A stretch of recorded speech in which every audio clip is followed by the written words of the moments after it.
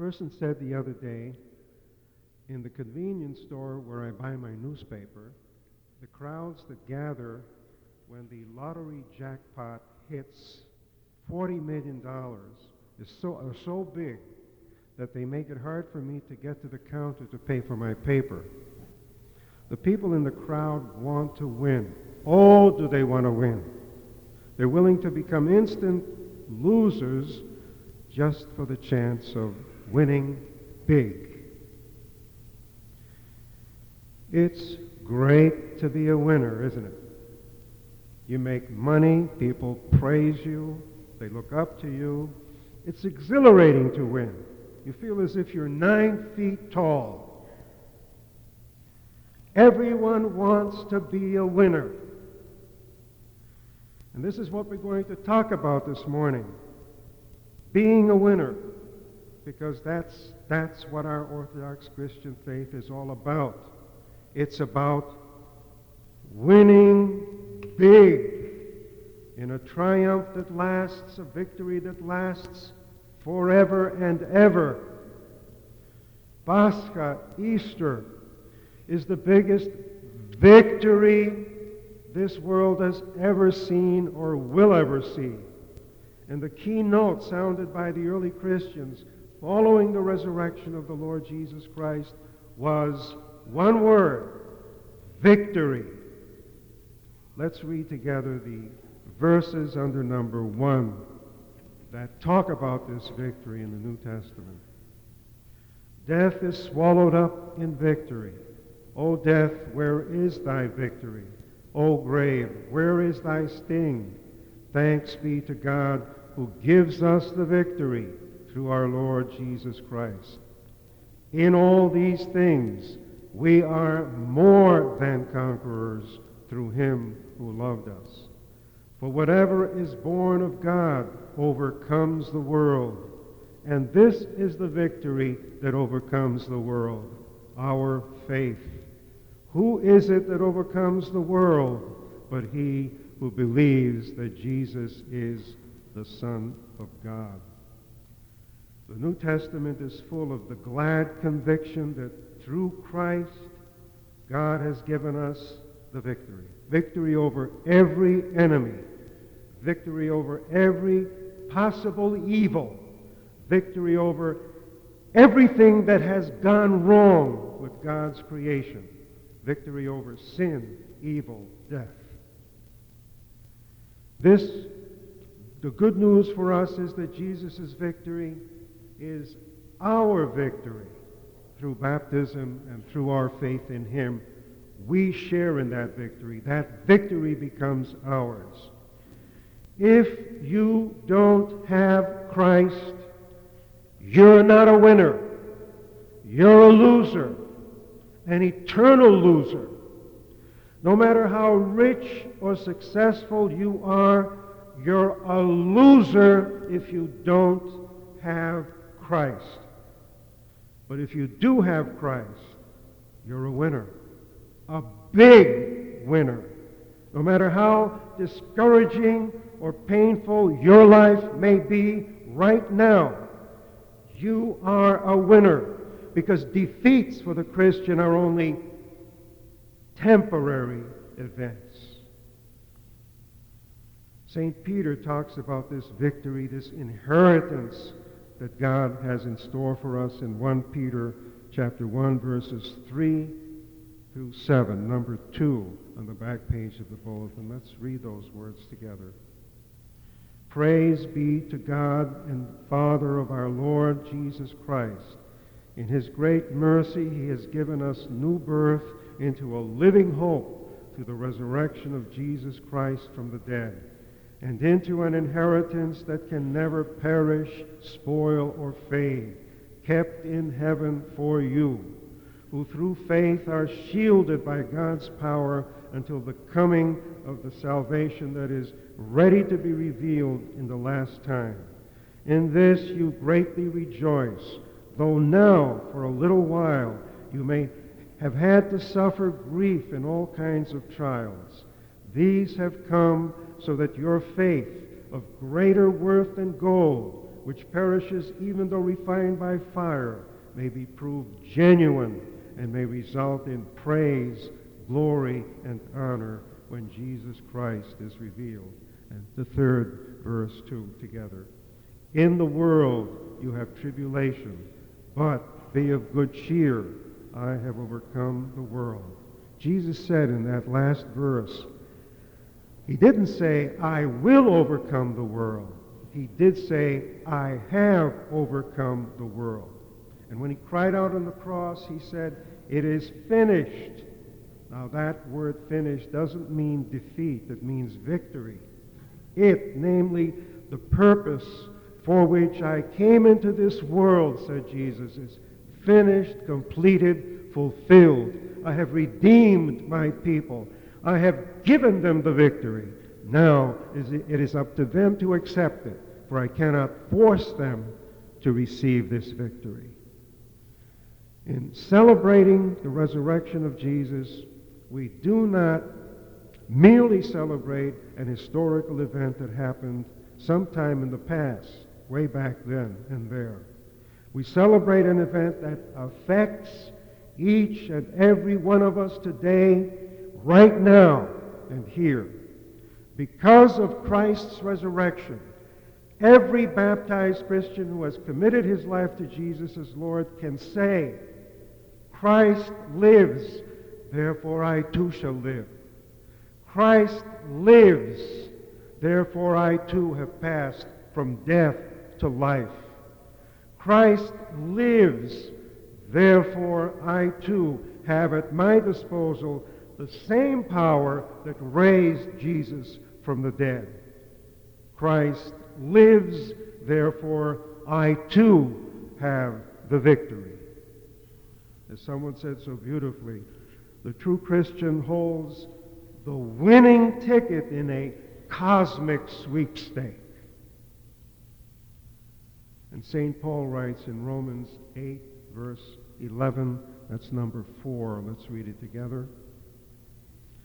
If the spirit of him who raised Jesus from the dead is living in you, he who raised Christ from the dead will also give life to your mortal bodies through his Spirit who lives in you. Commenting on one of the Greek fathers, Irenaeus, the theologian Gustav Aulén said once, quote, the work of Christ is first and foremost a victory of the power over the powers that hold mankind in bondage to sin, death, and the devil. Close quote. When asked if he understood the book of Revelation, which he was reading at the time, a bootblack said, yes, I do understand the book of Revelation. And the person then said to the bootblack, you mean you know what the book of Revelation means when Bible scholars have disagreed on it and can't agree on what it means for all these years? You know what it means?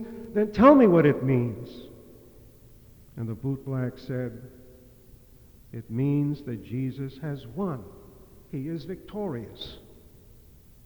And that is exactly the emphasis and the theme of the book of Revelation, where the title for God is Pandokrator, a beautiful Greek word that we find in the book of Revelation, which means literally in control of everything. Pandokrator, holding everything in his hands. I've got the whole world. He's got the whole world in his hands. That's exactly what Pandokrator means. And this is the title used for God 8 times in the book of Revelation, and only once in the rest of the New Testament. So the battle cry of Revelation is, Hallelujah, for the Lord our God, the Almighty, reigns supreme. The God of Revelation is the Pandokrator Christ, as depicted in the dome of every Orthodox church.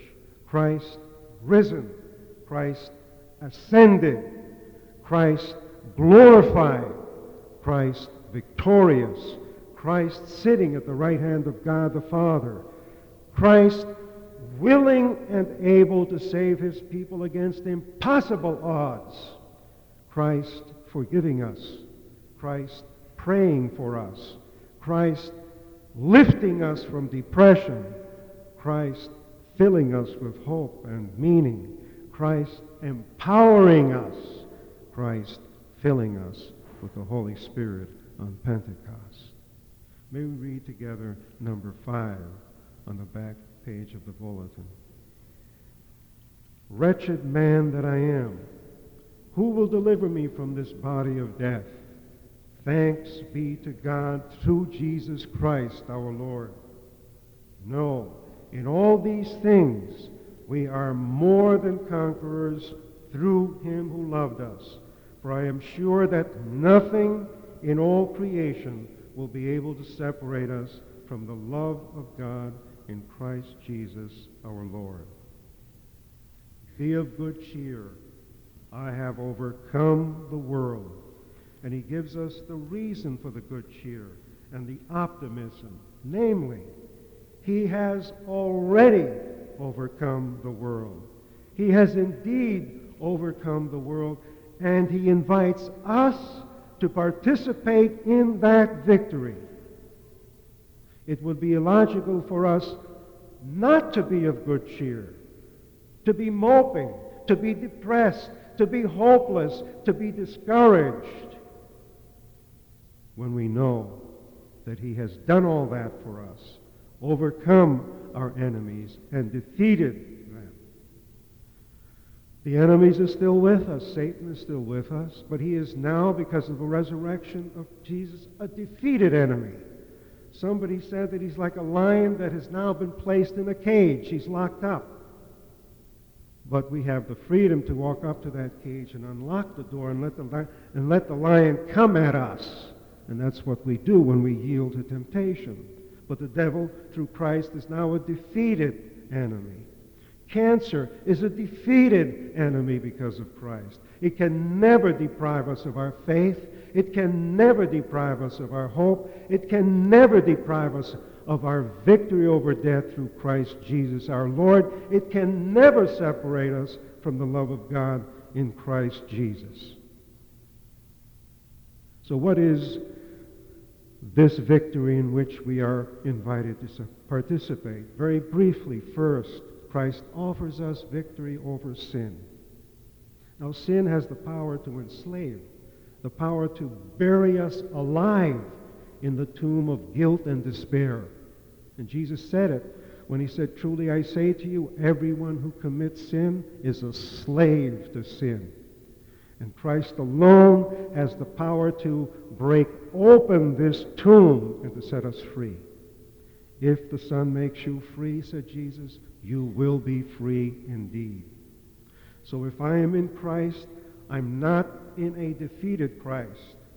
I am in a Christ who has wrought the greatest victory this planet has ever seen, the victory of life over death, and wrought it not only for himself, but also for those who believe in him, that they too may have the power to walk out of a dead past into a triumphant and a victorious future. It is a victory over meaninglessness. It is a victory over I don't matter. It is a victory over despair. Secondly, Christ offers us victory not only over sin, but also over self. The real war is always within. It is here within that we must have the victory before any outer victory will ever have any meaning for us. Yet many of us church-going Christians are not victorious, but defeated. Defeated by circumstances, defeated by sin, defeated by loss, by pain, by suffering, by worry, by anxiety. We're Christians in name only, many of us. We have a form of religion, but we deny the power. We have never got up above the lowlands of self-centered living. We have never climbed the heights of faith and total commitment to Christ. We have yet to claim for ourselves, many of us, the victory of Christ. We are still living as if Jesus is still buried in that tomb. No Christian has a right to say that he or she is, how are you? I'm okay under the circumstances. For in Christ we have the power and the victory to live not under, but always above the circumstances of life. Whether those circumstances be, in the words of St. Paul, tribulation, distress, persecution, famine, nakedness, peril, the sword. With Christ we can live above, always above the circumstances of life. Victory over sin and self, and finally Christ offers us victory over our last and greatest enemy, death. A parishioner who was about to have heart surgery said to his pastor, "Father, when this surgery is over, I'll be home. Either I'll be home with my family, or I'll be home in heaven with my Savior." That Christian had claimed God's victory over death. As Jesus said so beautifully, "If anyone keeps my word, he will never taste death." What most people want today is anything that will help them escape reality. And this is why the entertainer, the baseball player, the football player, is paid far more than anybody else. An entertainer provides escape from reality. And this is also why so much money is spent on liquor. The thing people rate highest is escape. For this, they're willing to pay anything. Yet escape is only a temporary thing. It may work for a short while, but eventually reality catches up with us and we have to face it. And herein lies the greatness of our Christian faith. It offers us not escape, but victory. It enables us not to run away from life, but to conquer it through Jesus, our risen Lord, who said, "Be of good cheer. I have overcome the world." And the result of victory is always joy. And that is why Jesus said, "Be of good cheer." Why the good cheer? Why the joy? Because he says, "I have overcome the world." And G.K. Chesterton wrote so beautifully, a real Christian who believes should do two things. One, dance out of sheer joy. And second, fight out of a sheer sense of victory. Vince Lombardi said once, "Winning isn't everything, it's the only thing." And for the Christian, winning is indeed the only thing.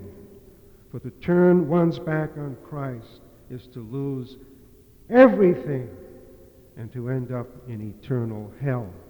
But to follow Christ, to claim for yourself his victory over sin, self, death, the devil, is to gain the greatest victory you will ever know, both for now and for all eternity.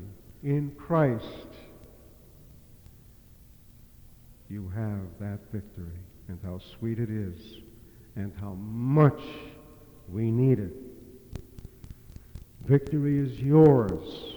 Claim it in Christ. You are a winner in the greatest of all sweepstakes. Accept the inheritance that St. Peter says can never perish, spoil, or fade away. An inheritance, he says, reserved for you in heaven. It's yours by God's grace. I'd like to conclude with this story of a Frenchman who became an Englishman because he so admired the British way of life. And he had lived in England for so long that he decided to take out his papers and become an Englishman. And someone asked him why he did this. And he said, well, among other things, I find that now, instead of losing the Battle of Waterloo, I've won it. He had stepped into the heritage of all that Britain had fought for and all that Britain had won, and it was now his. And when you and I step into Christ, we step into a new power. We step into a resurrection life, and all that Christ has achieved and won becomes ours. For if we put on Christ, as St. Paul says so beautifully, if we put him on in baptism, and if we put him on each day in prayer and repentance in the Eucharist, his resurrection becomes our resurrection. His ascension, which you celebrated last Thursday, becomes our ascension. His glorification at the right hand of God the Father becomes our glorification. His kingdom becomes our kingdom, and his victory becomes our victory. To him, together with the Father and the Holy Spirit, be worship, honor, praise, and thanksgiving, now and forevermore.